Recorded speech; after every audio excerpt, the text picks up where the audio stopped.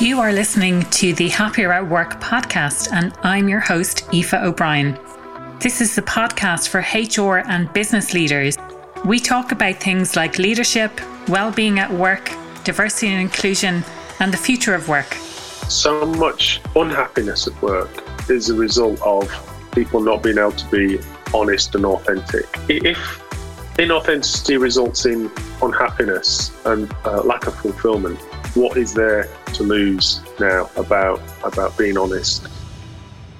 Hello and welcome back to the Happier at Work podcast. After taking a 2-month break, which was unintentional, I wanted to take at least a little bit of a month's break, but I'm really glad to have had 2 months break from the podcast. And I'm coming back feeling very refreshed now and ready to get stuck in between now and the end of the year. Episode 76, and today's guest is Simon Stapleton. He is the CEO and co-founder of Truth Sayers. Now, myself and Simon have had various conversations over the last couple of years or so. I believe we originally connected on LinkedIn, and he's just an absolute pleasure to speak to. So I really hope you enjoy today's episode. Simon's based in the Cotswolds in England, and himself and his team help leaders to understand their employees and customers at an emotional level, using their innovative neurotech platform that brings together advances in neuroscience, psychology, and technology. Simon has over 20 years' experience in building digital platforms for service industries and has led the creation of technology that touches the lives of millions of people. His mission is globally applying neurotech to the topical and important business challenges such as diversity and inclusion, sustainability, and hybrid working. That's going to be crucially important going forward. In his own time, you'll find Simon creating unique ales and his partner in a craft brewery. That's definitely something that speaks to me anyway. I love a nice India Pale Ale in particular. Now, the topic of psychological safety is one that comes up again in our discussion today. We talk about different things like culture and how you can apply the technology that Simon and his team have created in real world business decisions and business issues. I really hope you enjoyed today's episode. Don't forget, at the end, I'm going to be doing a summary of some of the key points that were made during the discussion. And as always, I would love to connect with you on LinkedIn. You can pop over to my profile is Aoife O'Brien. That's AOIFE for anyone who is not a native Irish speaker. O'Brien, O''Brien, or you can follow me on Instagram at happieratwork.ie, which is the same as my website. I would love to connect with you over there. Welcome, Simon, to the Happier at Work podcast. I'm absolutely delighted to have you as my guest today. Would you like to introduce yourself to listeners? Yeah, thanks, Aoife. Thanks for inviting me on. My name's Simon Stapleton. I'm a co-founder and CEO of Truth Sayers, and it's our objective to help workplaces become more authentic. We do that using technology that we've developed over the last 10 years, which is uses the advances in psychology, neuroscience, and technology. And the way we apply that is to help employees and employers communicate their truth. It's such an interesting topic, and I know we connected through LinkedIn, and we've had lots and lots of conversations over the last year and a half or so, probably. It could even be longer. I don't remember when we first spoke. But always such interesting. I think what drew us to each other was this deep interest in data and research and, creating happier work environments as well. And I know today we're going to talk a little bit about the technology and what you can actually do. And I think I made a bit of a gaffe in terms of it's not about lying at work. It's about why do people feel that they can't necessarily be honest at work? And I think that's a really, really great place to start. Why is it that people feel that they can't be their true selves at work? Well, I think there's probably a universal fact that at some point we all lie. We have all lied in the workplace. And probably most of us have lied many, many times. And it could be every single day. And that's, it's a great example of a lie is when you walk into the office and somebody says, how are you? And you go, yeah, fine, yeah. And actually, you might not be fine. It's a great example. There's a good chance of that. Yeah. And in fact, there was some data research early in the year, which I think I shared with you actually, that 80% of people lie about being okay in the workplace. And that's a staggering number if you think. There's a lot of people, most people, who are not being honest about the way they really are, the way they're feeling inside, and would rather put veneer on it, I'm fine, and just go on about their business. And as we know, when people are not authentic, chances are they're not very happy, or that it impacts your mental well-being. And that can't be right, surely. And so we've developed a technology which, as I said, uses neuroscience and psychology to help employees and employers communicate what's really going on in an anonymous, safe way. And what we found is that some of the results are quite startling. And we actually use a traditional method to compare it to. So we're able to see what people have said versus what they're really feeling, and the differences that are really the most interesting. So, for example, we do a lot of work actually on diversity and inclusion, which is quite a thorny issue.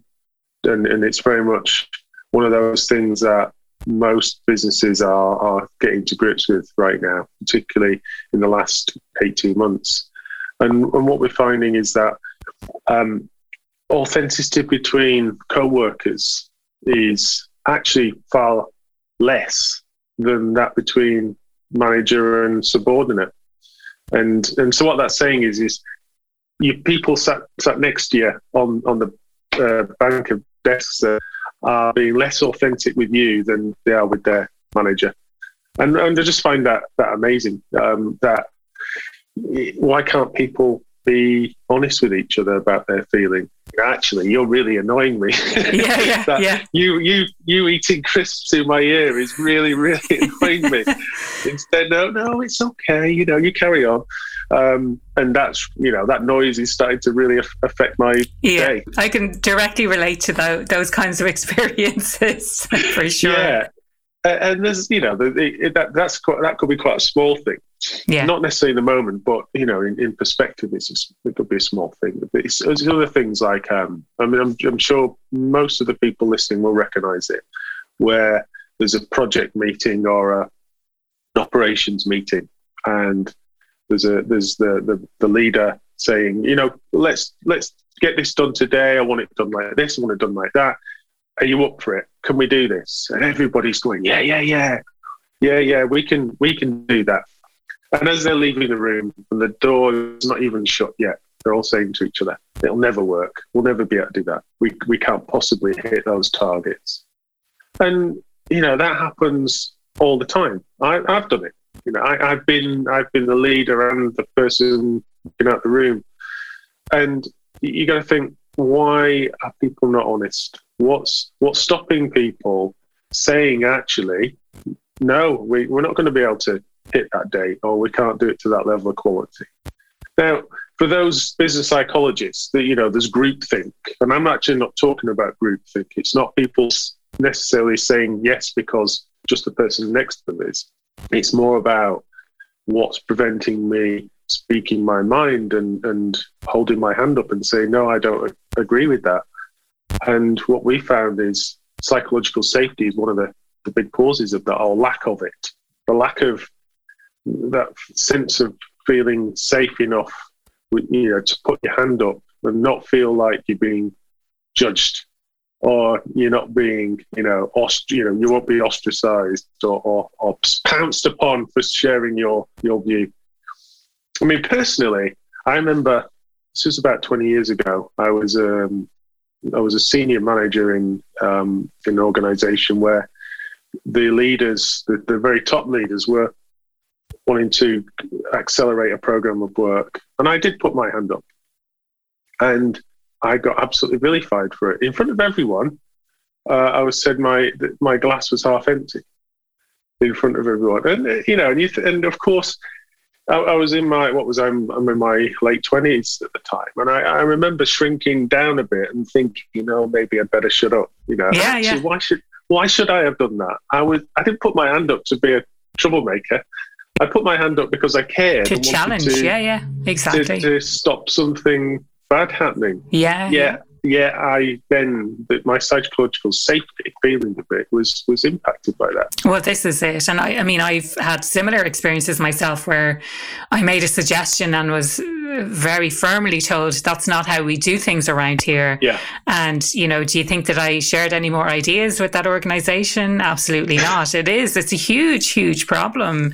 I'm curious if we can take a step back for a minute to try and understand the difference between, it's interesting because I think the general consensus, and exactly as you pointed out, Simon, would be that the trust is more among colleagues rather than with a person and their manager.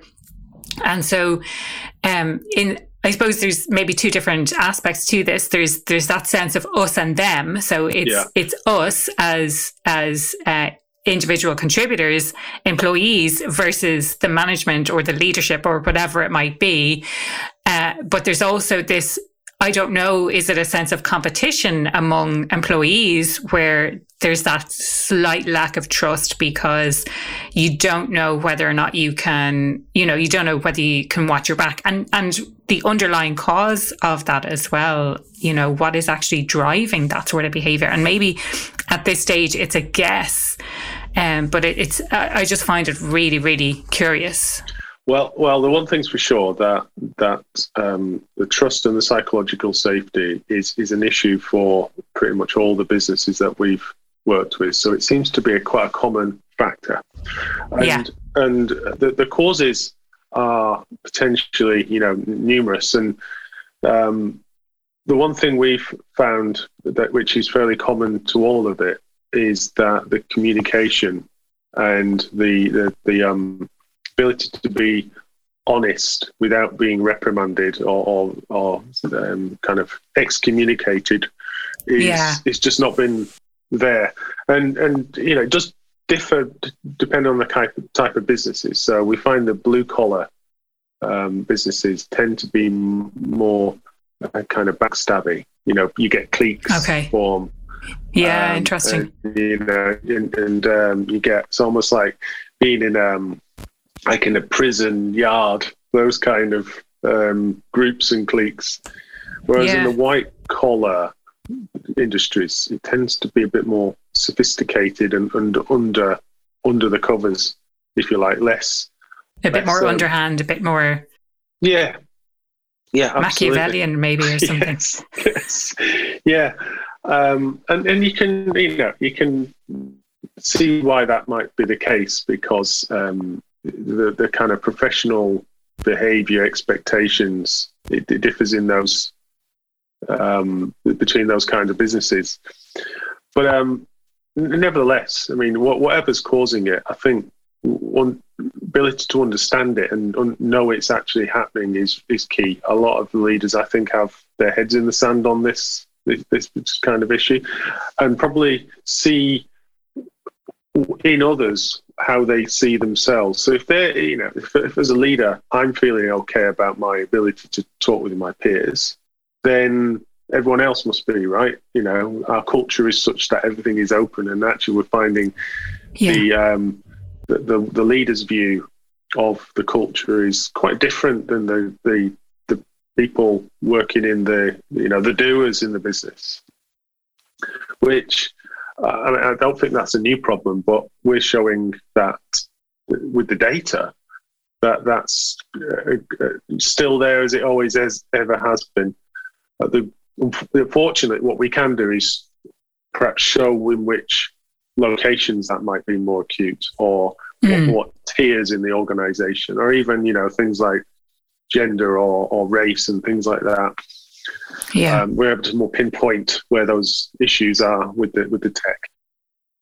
Certainly I have worked with clients where the leaders think that they've created this amazing environment where people can be open and honest and share their point of view because that's what the leaders do. And the leaders feel free to be open and honest and share what's going on.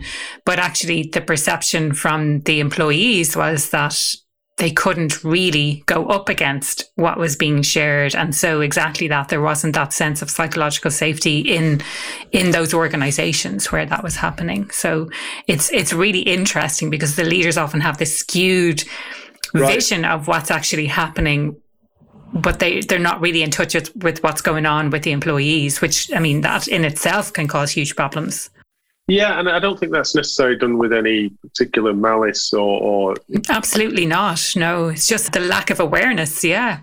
Yeah, absolutely. And particularly in the slightly smaller businesses, perhaps that have been founder grown, so the guys at the top are the ones who started the thing. So they probably started that business with the openness and the transparency from the start. But obviously, as your team expands, as you get more diverse groups of people joining, as you start to get other locations which are not necessarily in the hothouse that where you started, things change, but not necessarily the leaders are catching up with that. Yeah, it's understandable, but not necessarily excusable, I'd say. Yeah. I mean, from everything that I talk about, everything that I research, and the clients that I work with as well, for me, it comes down to this concept of values and how important values are. And I think if you start an organization like yourself, like myself, and you have certain values and you build up the foundations, and you're probably a little bit further ahead than I am, Simon, but with the idea being that we will grow and we could potentially have multiple locations, and we certainly will have staff, and you grow and you grow and you grow, but it's important to hire those people whose values align. So if you have someone who have a strong core value of being open and honest, then they are the ideal people. If that's the foundation that you've built that organization on, and if you've built an organization already and you have that culture where people can't be open and honest, and exactly to the point, like maybe you don't even realize that that's going on, then it's about finding out what's going on here, and really taking responsibility for the culture in that organization and making sure that everyone can feel that they can be open and honest. Well, I mean, that last point is absolutely right, and we've just done with another partner some work on understanding how culture affects authenticity, and whether culture is almost the cause of a lack of it. Authenticity as people try and fit into that culture. And I remember when I was much earlier in my career, I joined a consultancy in London. They had quite a strong culture. It was very much about play hard, work hard, play hard. And I wanted to impress my managers. I wanted to be part of that. And I remember adapting the way I was, the way I adapted me to fit in. And in doing so, I actually was less authentic. And I remember, it got to a point where that trying to be someone who I'm not, so stressful. I was on the brink of a nervous breakdown.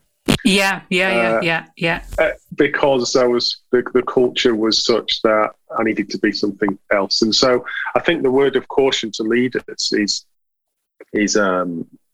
your culture might in some cases be damaging to people as they're trying to fit in, who have not necessarily been hired originally because they don't share the same values. Although they might have said they are. And this comes back to this whole honesty again, is the recruitment process. How are you, where's the checks and balances in the recruitment process? Because if somebody says they share this value with you, do they really share it, or are they just saying it? Which is just storing up problems for the future, I think. And it's not actually what I think, that we've got the data to show it as well. So it's got that authenticity checkpoints have got to start right at the beginning of somebody's journey into the organisation before they've even signed an employment contract. Listeners often get in touch with me to let me know what has resonated with them when they listen to the podcast, some of the practical actions that they have taken as a result of listening. And to me, that really, really means the world, because it shows that the work I'm doing is having an impact. But they also wonder, how can they actually work with me on a deeper level? And that's why I wanted to share with you today. And I don't often do this. I don't often talk about the work that I do, but I'm launching a new program called Imposter to Empowered. And I would love to tell you more about it. You can go over to the website impostersyndrome.ie if you want to find out more about what imposter syndrome actually is and the steps that you can take, and find out more details about the program. Imposter syndrome is that voice in your head that tells you you're not good enough, that it really holds you back from putting yourself forward from opportunities, that people will judge you and think that you're a total fraud, that you have no idea what you're talking about. But also you think that other people think that you are better than you actually are, and that you somehow have pulled the wool over their eyes all this time. It can happen when things like we start a new job, we get promoted to a managerial position, we start out in our careers, or we've reached a level that we think we should feel a little bit differently. We feel like we should have it all sussed out now at this time. But that's not always the case, and this nagging feeling is still there. So with this program, it's a 6-week online program with interactive group coaching sessions. With this program, the aim is to identify what your imposter is saying and take some really practical steps towards managing and overcoming your inner imposter. If you want to know more, like I said, head to the website impostersyndrome.ie, or feel free to reach out directly to me on LinkedIn, Aoife O'Brien. And I look forward to working with you on a deeper level to manage and overcome your inner imposter. In the research that I did for my dissertation last year, one of the, I always talk about this concept of fit, and sometimes people get confused and they think that I mean it's about molding yourself to fit in with that environment, which is what the point that you kind of touched on there, Simon.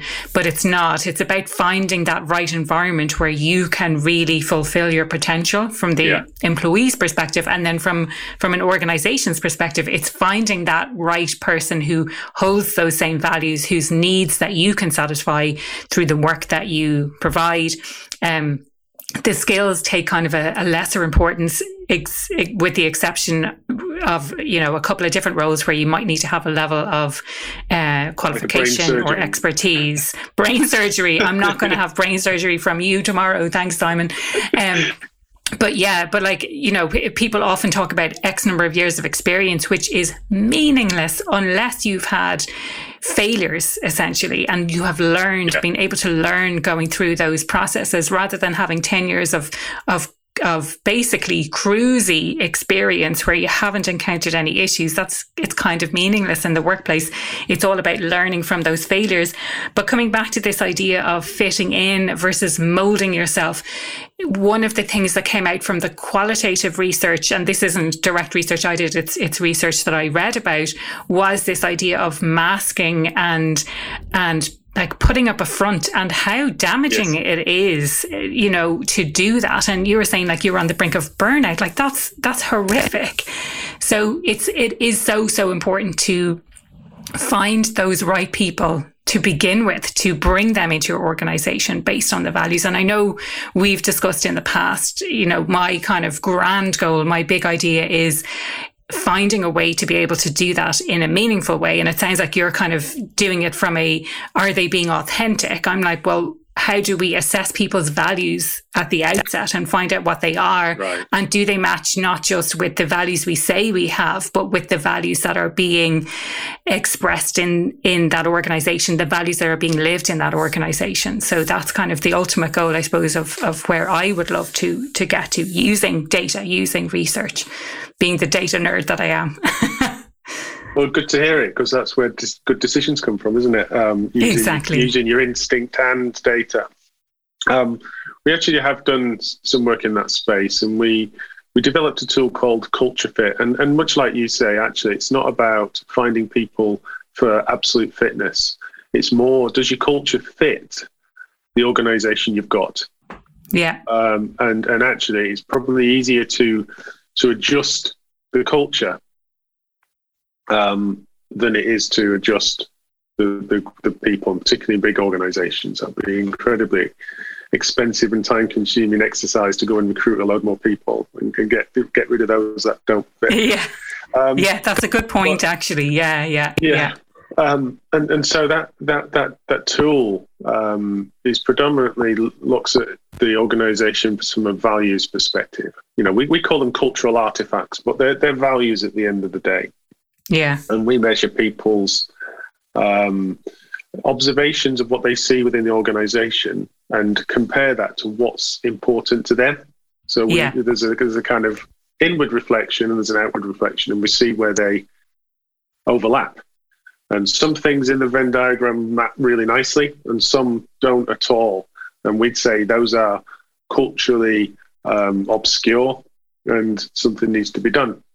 Yeah. And the tech we use to do that is a quite a different kind of tech. It uses response times to certain stimuli, statements. And it's the hesitation. It's the hesitation to completing the task is how we get our data. Because if you're forced to do something that you don't agree with, sometimes, if you're forced to do something you don't agree with, you'll hesitate, and you'll hesitate subconsciously, non-consciously. It's before you've even got a chance to think about it. And that's how we get our data using our tools. So it's one of those where you can't really lie, or you can't try and fake it. It catches you out in terms of by the time you've thought of falsifying your result, it's your chance has gone to complete the task. So it happens very quick. Okay. Yeah, and that's how we get our data about what people are really feeling. And we will ask them, as I said, we'll ask them to complete a traditional survey, which is what they're thinking, what they're consciously thinking, and we compare the two. Brilliant. Yeah. So one is the kind of the thinking, and the other is kind of the subconscious. What's going on there? Feeling. Yeah, absolutely. Yeah. And we launched the business with a aim just to do the feeling, because we thought actually all the traditional methods, they don't work. We're going to be blinkered and just do the feeling stuff. But we did find we were asked to do the thinking stuff too. Actually, it's a really valuable data set. It's not because you can compare. The comparison is the most interesting data of all. It's where you see the big gaps between what people are thinking and what they're feeling, or what they're saying. And sometimes we've had gaps on a scale of 0 to 100, we've had 80% gaps between, I'm feeling this, which actually might be super low, but I'm saying this, which is super high. And you think, gosh, there's a massive gap there. Why are people so inauthentic about what they're feeling on these certain issues? Yeah. And are there any other kind of highlights coming out from the data that you can share? Like that's not kind of that's not private or anything like that. But I know, like we one of the interesting things that we spoke about earlier was this idea that say the trust between peers is less than the trust between a person and their manager. So is there anything else, like maybe around the DE&I or something like that? Yeah, absolutely. Particularly from an inclusion, which feeling included comes from an emotional place. It's not a rational thing. It's something which you either feel or you don't, or the opposite is you're feeling excluded. And we find that in some cases those gaps can be considerable. In fact, the example I gave about the 80% difference was a DEI survey. And those are that particular data point was around whether my peers think I'm doing a good job, and it's the individual answering it about what their peers think, and what what's really happening there, which is the most fascinating thing of all, is it's about projection. Because the individual doesn't know for sure what their peers are thinking about them. Yeah.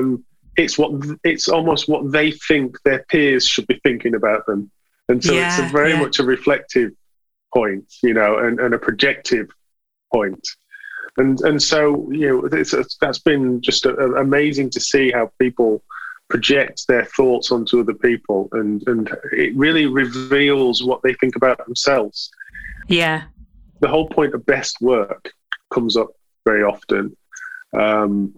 In many cases, kind of people are thinking they are their best self, but they're not doing their best work. And we've seen that drop significantly through lockdown and COVID. That the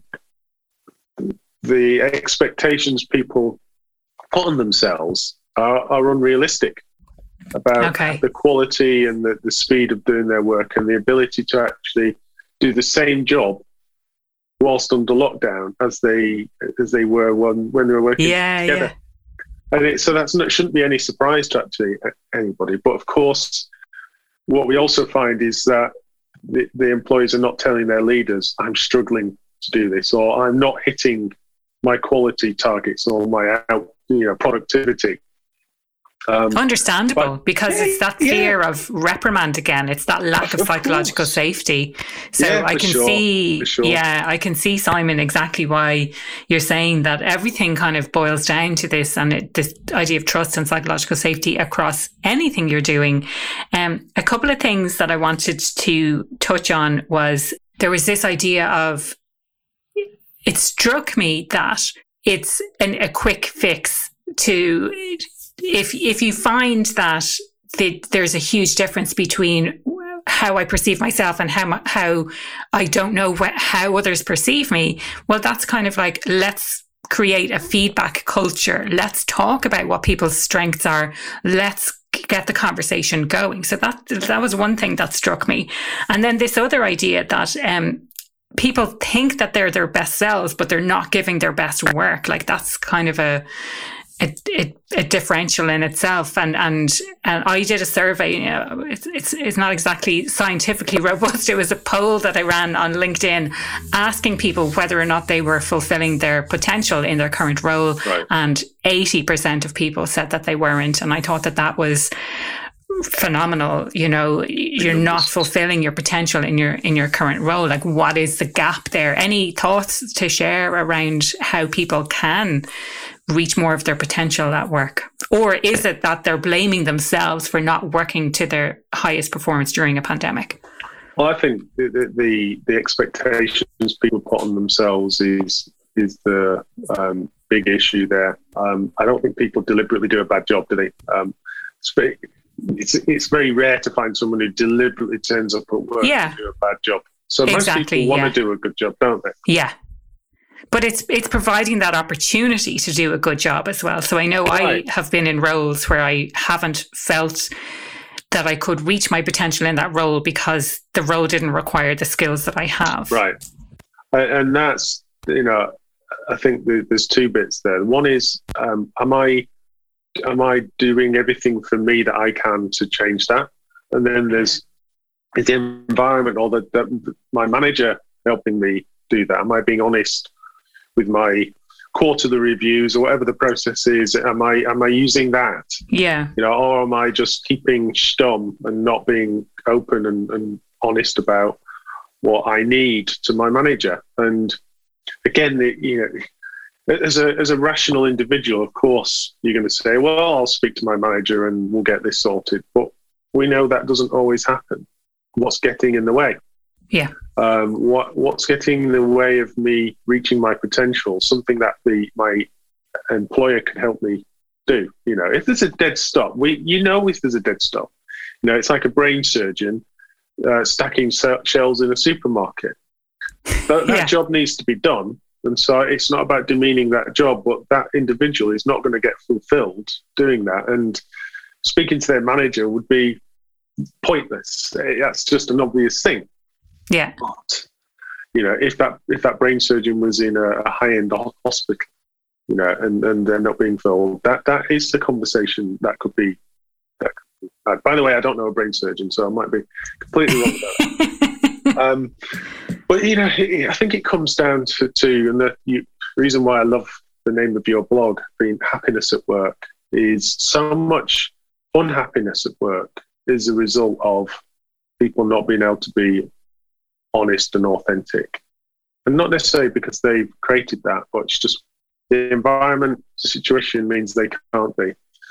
And for me, I think one thing is, if inauthenticity results in unhappiness and probably, as we've been talking about, lack of fulfillment, some ways, what is there to lose now about being honest? If I get fired for speaking my mind, some ways, so what? I think the only thing that puts the brakes on that a bit is some people can't afford to lose their jobs, can they? Yeah, exactly. Yeah. But it's a terrifying fear as well. And it's probably unfounded. Like, you're not, and I've spoken about, it's interesting that psychological safety comes up again, because I've spoken about this multiple times on the podcast in the past. And one thing sticks in my mind, Dwenna Blomstrom, she was like, no one's going to get fired for just speaking their mind. You're not going to get fired for speaking up at work. Yeah. There is that real fear, but who has ever been fired for challenging how things are done? Well, in my case, I said earlier that I felt that, so... Yeah. It's a real thing that happens for everyone. Rationally, you can think, it's just ridiculous to think that. But for sure. Instinctively, innately, you in the situation, you think otherwise. So, I think both as an individual and as a leader, it should be our mission to help people be more authentic. Yeah. Which will improve the quality of life in the workplace, will help people become happier and more productive. I think why shouldn't we feel that's a very noble and positive thing to do? And we might hear some stuff we don't like. We might be told, actually, that thing we've invested loads in, actually it's rubbish. But so what? Let's. It's worth it. Yeah, at least now you've taken the learning from that. Yeah. Now and I'm exactly the same in my business as well. Like, you don't know until you take those risks and you get the learning from it. And you don't throw good money after bad. You don't throw good time after bad. You take the learning and you move on. Simon, conscious of time here, but I'd love to get your understand what makes you happier at work. Great question. And actually it comes back to what I've been talking about, is to be myself. I was not myself for quite some time at work, and now I feel I've found myself and I can be myself. And I work with some great people where I'm totally authentic. It makes me very happy. Brilliant. Love that. And if people want to reach out and connect with you, find out more about what it is you do, what your company offers, how can they do that? Well, you can go to our website, which is truesayers.io. We are just about to refresh it, so bear with us. Otherwise, you can go to our LinkedIn page, which is True Sayers Neurotech, or just connect with me, Simon Stapleton, on True Sayers. Yeah, and I must say, I love all the stuff that you share, Simon. I don't often see the company stuff, but I know that you, on your personal page, share the company stuff as well, which is great. Yeah, always really, really interesting insight. So thank you so much for your time today. Really, really enjoyed our chat. Yeah, thanks. It's great to be here today. Thank you. That was Simon Stapleton from Truth Sayers. And before I go on to wrap up some of the key points that we discussed on the podcast, I would love to get your thoughts on what actions you are taking, what you thought of the podcast, what resonated most with you. Feel free to connect with me on LinkedIn. My name is Aoife O'Brien, and I'll spell that for the non-Irish listeners out there. It's AOIFEO'Brien. I would love to connect with you on LinkedIn. You can also follow me on Instagram. That's at happieratwork.ie. That is also my website if you want to check out my website, and you will be able to listen to past episodes on my website as well. So Simon and I started by talking about this concept of the importance of psychological safety and engagement. And I know that this is something that I have spoken about countless times on the podcast, how important psychological safety is to create that sense of trust within an organization. The interesting thing was that there was less trust from the studies that Simon had carried out. There was less trust among peers rather than manager and subordinate. To me, that was quite surprising, because I think in a lot of organizations, there is this feeling of us and them between managers and subordinates, or certainly between groups of leaders and groups of individual contributors. We spoke about the first lie being, I'm okay. So if someone asks you, how are you doing? And you say, I'm okay. Now in Ireland, we would probably brush it off and say something like, I'm grand.